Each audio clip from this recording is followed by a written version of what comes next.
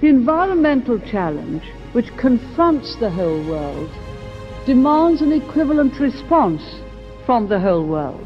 This is the start of a whole series of processes that will need to go on for the rest of your life and far beyond it in order to protect the environment. Instead of making excuses tomorrow to our children and grandchildren, we should be taking action against climate change today. Conservatism and conservation are natural allies. We will build back and bounce back greener, and this government will lead that green industrial revolution. Hello and welcome to another edition of SEN Talks, hosted by the Conservative Environment Network. My name's John Flesher, I'm SEN's Head of International Programme, and today we've got something a little bit different for you. Last year, to coincide with COP26, we hosted a delegation of 7 Australian politicians from the Conservative Party's sister parties, the Liberals and the Nationals, which together make up the governing coalition of Australia, and I'm delighted to be joined by 2 members of that delegation today. Elizabeth Lee is the leader of the Liberal Party in Canberra and serves as leader of the opposition in the Australian Capital Territory's Legislative Assembly, where she's the member for Kurrajong. And Damien Drum is the federal MP for the National Party, representing the division of Nichols in Victoria and its predecessor since 2016. Elizabeth, Damien, welcome. It's a pleasure to be chatting with you both again. Thank you for having us. Well, great to see you again, John, and thank you for the opportunity to say good day. I thought we'd begin by asking about your interest in the environment as an issue, and why is it that you wanted to come to the UK last year on our delegation, and why is it that you care about the environment? Elizabeth, I'll start with you. Thank you. And, where I come from in Australia, Canberra, which is the capital, not Sydney, as everyone thinks it is, but it is Canberra. It's colloquially known as the bush capital. And we are very fortunate to be surrounded by a lot of natural beauty within such a short distance to the city centre. And, it's something that I think as a Canberran you grow up with, and it's almost a bit of a lifestyle thing for you. So as opposed to sort of having an academic interest, it kind of, you live in that area of a natural environment. And of course, as a very, well-educated and a city state, if you like, in where I am, it is an issue of that comes to mind because obviously we're surrounded by the nature that's around us, but in the last couple of years, the issue of climate change and what we do about that, and the fact that it's a global problem, but what can we do to contribute to finding a solution, has been a very, very topical one for quite a while. So it is an issue that is of great importance to my constituency. And when I was first elected in 2016 as member for Kurrajong, I was handed the environment portfolio, which included looking after climate change. And so for 4 years, it was my portfolio area. And when I became leader, I continued to retain the portfolio of climate action. And only this week, I've also added energy and emissions reduction to my portfolio as well. And I have to say, John, that part of that decision to actually take on more of that responsibility in this space was because of the learnings that I had taken away from the delegation that we were able to be on to go to COP26. And so for that, actually, a huge thanks to you and your team as well. Well, that's brilliant to hear. Thank you. And Damien, how about you? You're from a very different part of Australia. Thanks, John. Yes, I suppose growing up on the farm, I grew up on a dairy farm, and I got to witness firsthand how important agriculture is to the area, which more or less coincidentally, I now, some 25, 35 years later, I am the representative in Parliament for that area where I grew up. The area is heavily connected to agriculture, and therefore in many of the environmental debates, and the environment can, in fact, in many instances, go head-to-head with agriculture. So you more or less, as a representative of an area that is very strong in agriculture, you get dragged into the environmental debates, whether you like it or not. And therefore, trying to find that balance and that medium and that measured area which you can take forward is critically important for my people. So I think environmental issues are critically important to my people. And also what I was really looking forward to seeing when we went to the UK was just to look at those like situations over there, compare how is the agricultural sector dealing with the opportunities and also the challenges that come with a country that is committed to net zero by 2050. And also to look at the technology changes and see the advancements that are coming forward in technology. Brilliant, thank you. Well, we'll take looking and carrying on from that, looking at the delegation itself. We began our trip in Glasgow at COP26 itself before heading to Hull to visit the Siemens Gamesa turbine blade factory, and then we came to London for a series of meetings and visits here. I wonder, looking back a couple of months, what were the highlights for you, and what particular do you feel like you could take back to Australia and for your work on climate change, Elizabeth? Yeah, I mean, it was such a packed schedule, and you certainly kept us busy. I also was very fortunate enough to arrive a little bit early and go to Edinburgh and attend the Globe Legislators Summit and also the Youth Environment Summit as well, which were both eye-opening experiences. So there was no shortage of different exposures that we had to the discussion that's happening. But the main takeaway that I actually got from my visit to the UK was just the sensible discussions. In Australia, the issue of climate change has become such a political and polarizing issue. And that's why I have to say hats off to people like Damien, because I know that it would have been a tough discussion for him in his party room. And you know, to have voices like Damien's very loud and strong in this space is really important. One of the things that I discussed when we were having the Global Conservative Climate Summit was about the fact that this is happening, this discussion is happening, and if the centre-right legislators do not engage, we will be left behind. And what we will do is actually allow the left to not only run the narrative, but come up with the solutions. And we know because we believe in what we do as centre-right legislators, that we have the better solutions. We want to talk about the market-based solutions. We want to talk about achieving our climate goals while at the same time achieving economic prosperity. And those are really important factors that should drive us as centre-right legislators to continue to engage so that we can form the narrative, we can form the future, and we can form the environment that we want to live in for our children and their children. I can certainly agree with every word of that. So no, that's great. And Damien, what were the particular takeaways for you? Well, it was backing up what Elizabeth is mentioning, that it was great to be in a room full of other Conservatives from other legislatures, where they were able to share their experiences without fear of condemnation or without fear of ridicule, but actually to come in and share with Canadians, Canadian Conservatives, American Conservatives, British, Scottish, Australians. It was an opportunity to share each of our electorates. So even to drill right down to our local towns, to our local cities, and to pass on to our other colleagues from other parts of the world what our challenges and opportunities were. I think some of the real takeaways, John, were the evening that we went to Tesla and were able to look at the advancements in their technology. They were telling us about a car that had done 1 million miles and still had a battery that could run at 95% capacity or 95% efficiency. So they're making incredible inroads with they're getting greater range out of their batteries, so that all of a sudden this hesitancy about being able to take an EV on a long distance trip is starting to dissipate. So the technology there is quite incredible. We also heard about the lessons about giving industry scale when it came to offshore wind. The initial contracts that were given to industry were quite small, and the price that came back was quite expensive. Some years later, the scale for offshore wind contracts had been increased at the bequest of industry, and sure enough, the prices had been driven down quite considerably.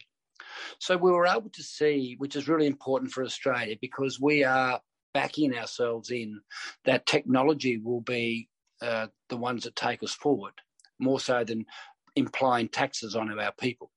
So it's great that we were able to go over there and we were able to witness some of these advancements. We've seen incredible technology improvements in solar in recent years, with the cost of solar panels halving, with their efficiency doubling.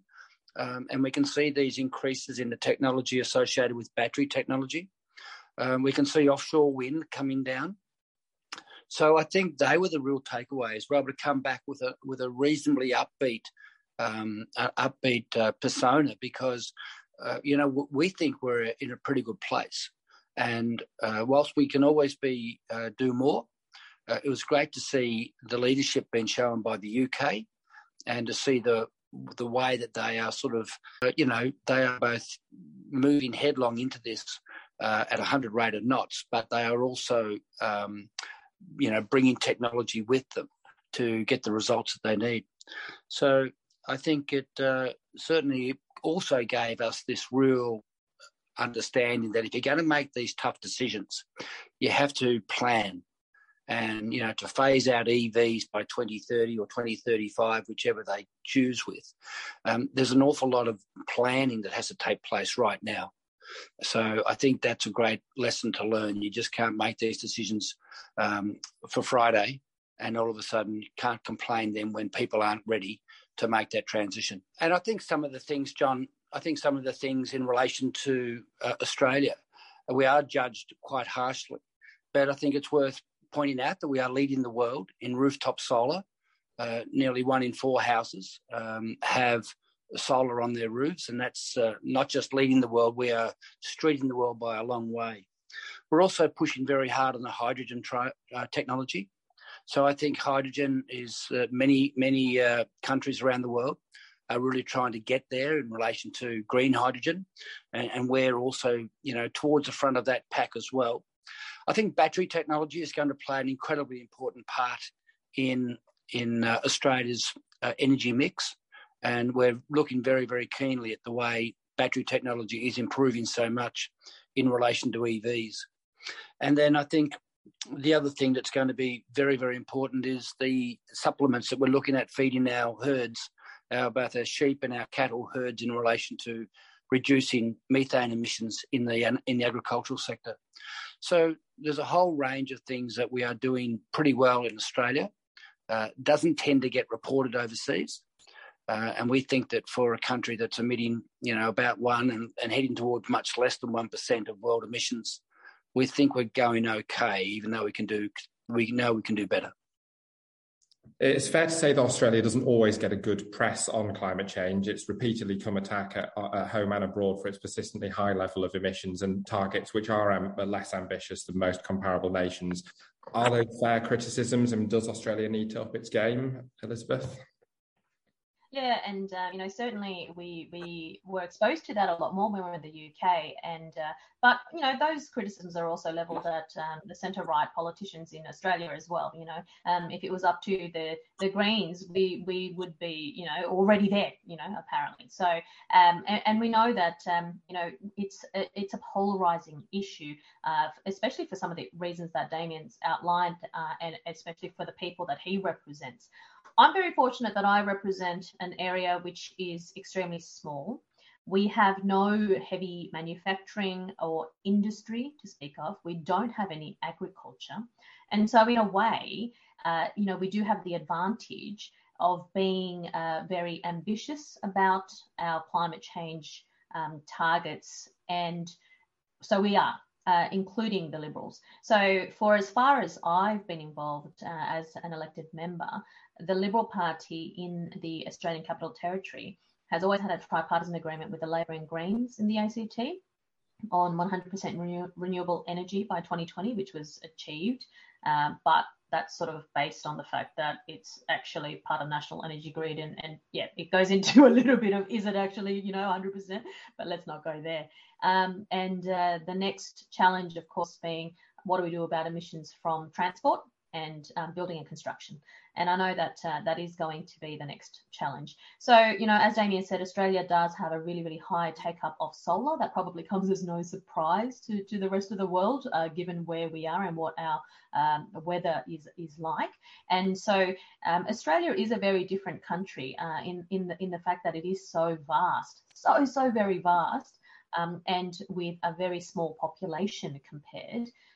But also where the population is situated, essentially sort of, surrounding the coastline as opposed to, sort of spread out evenly. And that does pose some, I suppose, unique challenges. But what I say is that, if there are criticisms levelled at the right of politics in Australia, you just have to look at us as an example in the fact that, where we can, we of course are ambitious. But what we don't want to do, and as I think Damien's pointed out, is you don't want to leave people behind. And that is a real and genuine consideration for people who will have to pay to achieve this goal. But we're really proud of it. The other thing is that in Canberra, we're also as the nation's capital, the home to a lot of smart people, a lot of good research. Actually at COP26, Canberran, Sophia Hamblin Wong, she actually won the startup pitch battle, at COP26. I think she beat like 2,700 other entrants. And that was really exciting with her company, Mineral Carbonation International, that takes CO2 and actually makes it into very useful building material. And that's very exciting technology that I think, we can showcase as homegrown and something that Australia is contributing to the world in. What was really exciting also at COP26, and I think it was already mentioned as well, is the excitement that the world has for Australia's offshore wind capacity. And now it's not something that I can do as a legislator in ACT because we're landlocked, but it's very exciting to see the opportunities and the possibilities for Australia's coastline when it comes to offshore wind and what that future might look like in the next 10, 15 years. And in the ACT, back to my hometown, you'll be glad to know that I've put in my order for an EV, and it's the perfect place for EV take-up because we are very small and we do very short distances. So hopefully a lot of the fears in relation to range anxiety just don't exist. So I hope that people will start to take up EVs in mass. No, absolutely. Damien, was there anything you wanted to add on Australia's record on climate change? I will add to that too, John. So the Climate Change Committee certainly gave us a real food for thought because of this, the ability for a committee to lead a country in what it has to do, those tough decisions that you need to make on climate change, but to do that independently of the politics. And as Elizabeth has just said, in Australia, the whole climate change debate has become incredibly political. And once that happens, it becomes a little bit toxic and therefore good reason gets left behind point scoring. And therefore we saw a model in the UK that could very, very well work in Australia, and that is to try and put some independence around a leading committee that can actually take the country forward as we look for the challenges and the opportunities that exist with climate change. We do need to be cognizant of the fact that Australia is heavily reliant on its resources sector. I suppose it's a tough economic question for every Australian. What are they prepared to forego if it comes down to, $340 billion worth of royalties from all of our resource sector?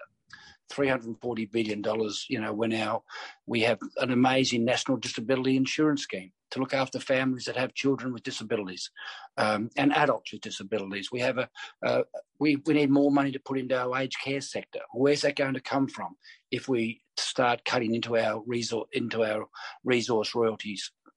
And on it goes. We have a very high and healthy minimum wage. We have a strong pension rate. We have fantastic roads and infrastructure that we can build with our. So it all comes down to what are we prepared to go without, and I think that's an interesting debate that Australia hasn't quite been mature enough to have within itself. If we are starting to look at less coal, sending less coal overseas and sending less gas overseas.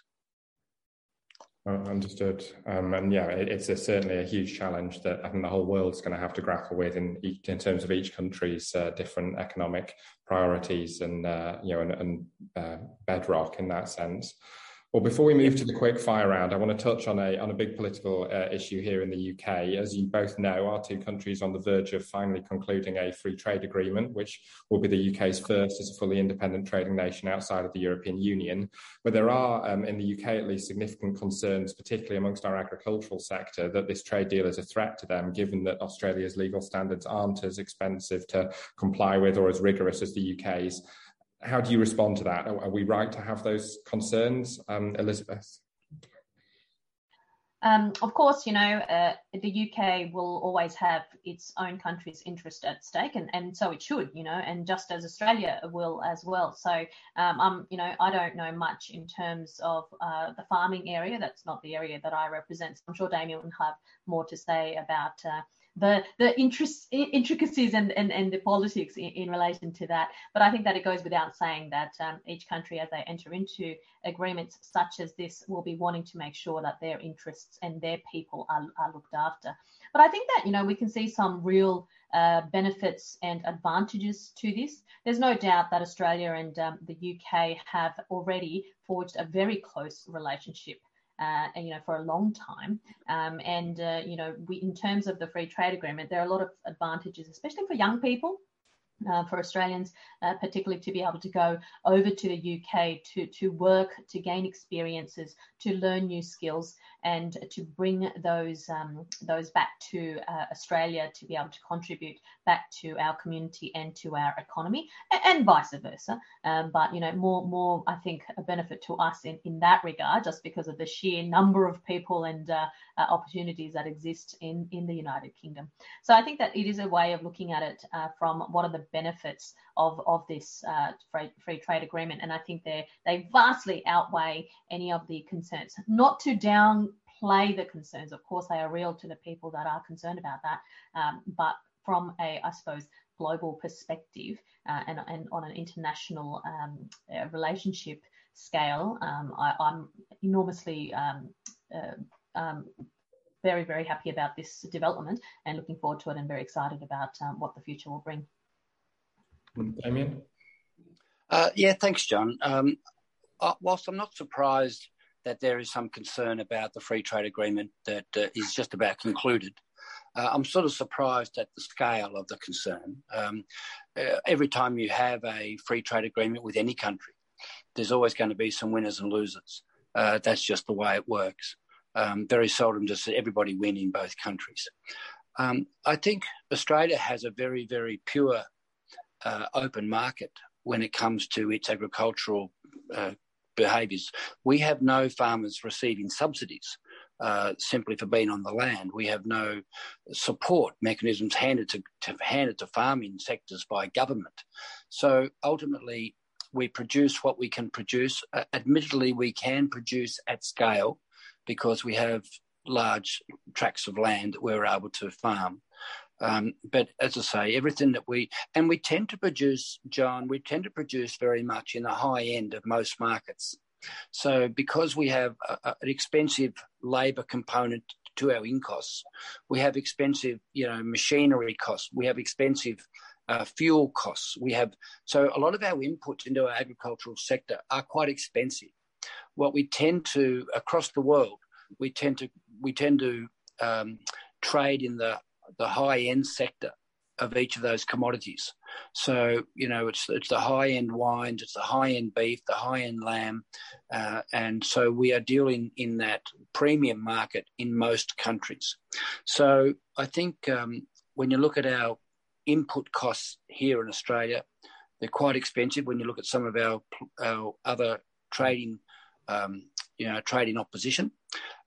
So I think the thing to remember also is that we are the strongest of friends when it comes to being trading countries. We are so strong. I don't think everybody likes to talk about we are good friends and we're strong, but we came. Yeah, the vast majority of Australians, they came from Britain. And, and we have our roots established in many, the vast majority of Australians have their roots established in Britain. We refer to Britain as the mother country. We love beating you at cricket. And I think this procession now that we are going to create this first trade agreement that England has been able to establish since they broke away from the EU, couldn't happen to a better two countries, and that is England and Australia getting together to work out how we can help each other and help the people within our two countries. So I'm really excited about it. I'm sure that the fears will be allayed, and I'm just looking forward to this, to us even building on the strength that we create with this upcoming announcement. Oh, that's brilliant. And no, it's great to hear such a positive response to it. I was hoping we might have got through the whole conversation without mentioning cricket, but unfortunately, you've skewered me towards the end on that. So, brilliant. Well, thank you both for your thoughts on all those issues. It's been a really interesting conversation. We'll finish up, as we always do on our podcast, with some quick fire questions. So just short answers from you both, please. I'll go to Elizabeth first and then to Damien. Firstly, what one thing do you think Australia should learn from the UK in the fight against climate change? Not to be afraid to have the hard conversations and not let the issue of climate change polarise us in a political way as it has dominated in Australia. Damien? I think the EVs is an outstanding, we can follow, and we are following, but I think the attitude towards EVs is very, very impressive. Brilliant. What one thing does Australia do best on the environment? I think it was already mentioned, but rooftop solar, I think, is something that, if you look at the take-up of it, is something that I think the other countries around the world can probably look at us and be quite impressed with, and it's something that we should be proud of. Yes, and I'd also think, John, that we will be leading the world when it comes to supplements that we feed our animals to eliminate methane. And I think we'll also lead the world when it comes to hydrogen technology as well. Brilliant. And looking at Australia, what's the best landscape or green space for you in your country? I mean, I don't want to go that broad because the country is a big place, but I have to say, because sticking close to home, we are very, very close to the Namadgi National Park, and it unfortunately was ravished by bushfires just 2 years ago. But a lot of the trails and tracks are now reopening, and it's certainly very, very beloved by many, many Canberrans. John, you ask any politician what's the best landscape in Australia, they're just going to say their own patch. So the Goulburn Valley in the north, the Goulburn Valley in the north of Shepparton, in the north of Victoria, centred around Shepparton, it's God's own country. Brilliant. Well, I look forward to visiting one day. That's those two very good recommendations. And going to the politics, will the Liberal National Coalition still govern Australia after this year's federal election? Elizabeth? Look, it's obviously going to be a tough race, but, people wrote us off in 2019 and Scott Morrison brought in a result that no one expected. I agree that Scott Morrison has faced a number of challenges in his time as PM, including bushfires as well as, of course, COVID. But I am confident that we will see the return of the Liberal National Government. Yes, and I agree. I think we'll see the coalition returned. It's going to be very, very tight. But I think when people look at how Australia has handled COVID with a very strong economy and the way we will rebound, I think they'll give the coalition another term. Excellent. Let's hope so. And then finally, should we be optimistic or pessimistic about the fight against climate change? I mean, will we actually sort it? I am very confident that we will, and I am very optimistic about the future. And, COP26 and the visit to the UK actually cemented that for me. Only yesterday I had the great opportunity to visit and tour the Distributed Energy Lab at the Australian National University. And just hearing about so much research capacity that Australia, and very proudly Canberra, does have, shows me that we really are setting the foundations for making sure that we have the technology to be able to get a cleaner future. And John, I think we have every chance and every right to be incredibly optimistic about our fight towards climate change and to a renewable-led future. I just think technology is just leading the way, and we simply need to adopt the technologies when they present themselves. And there's some very, very bright people in the world that are going to find the gaps that are missing at the moment. And I'm very, very optimistic that technology will lead the way when it comes to climate change. Great. Well, that's a great note to end on. So thank you both. That's all for this episode. Thank you very much to Elizabeth and to Damien for joining me. If you enjoyed the show, do let us know on social media, and don't forget to subscribe on Spotify or wherever else you get your podcasts. You can find out more about our work on the Conservative Environment Network website, cen.uk.com, or across our social media platforms. But until next time, from CEN Talks, it's goodbye.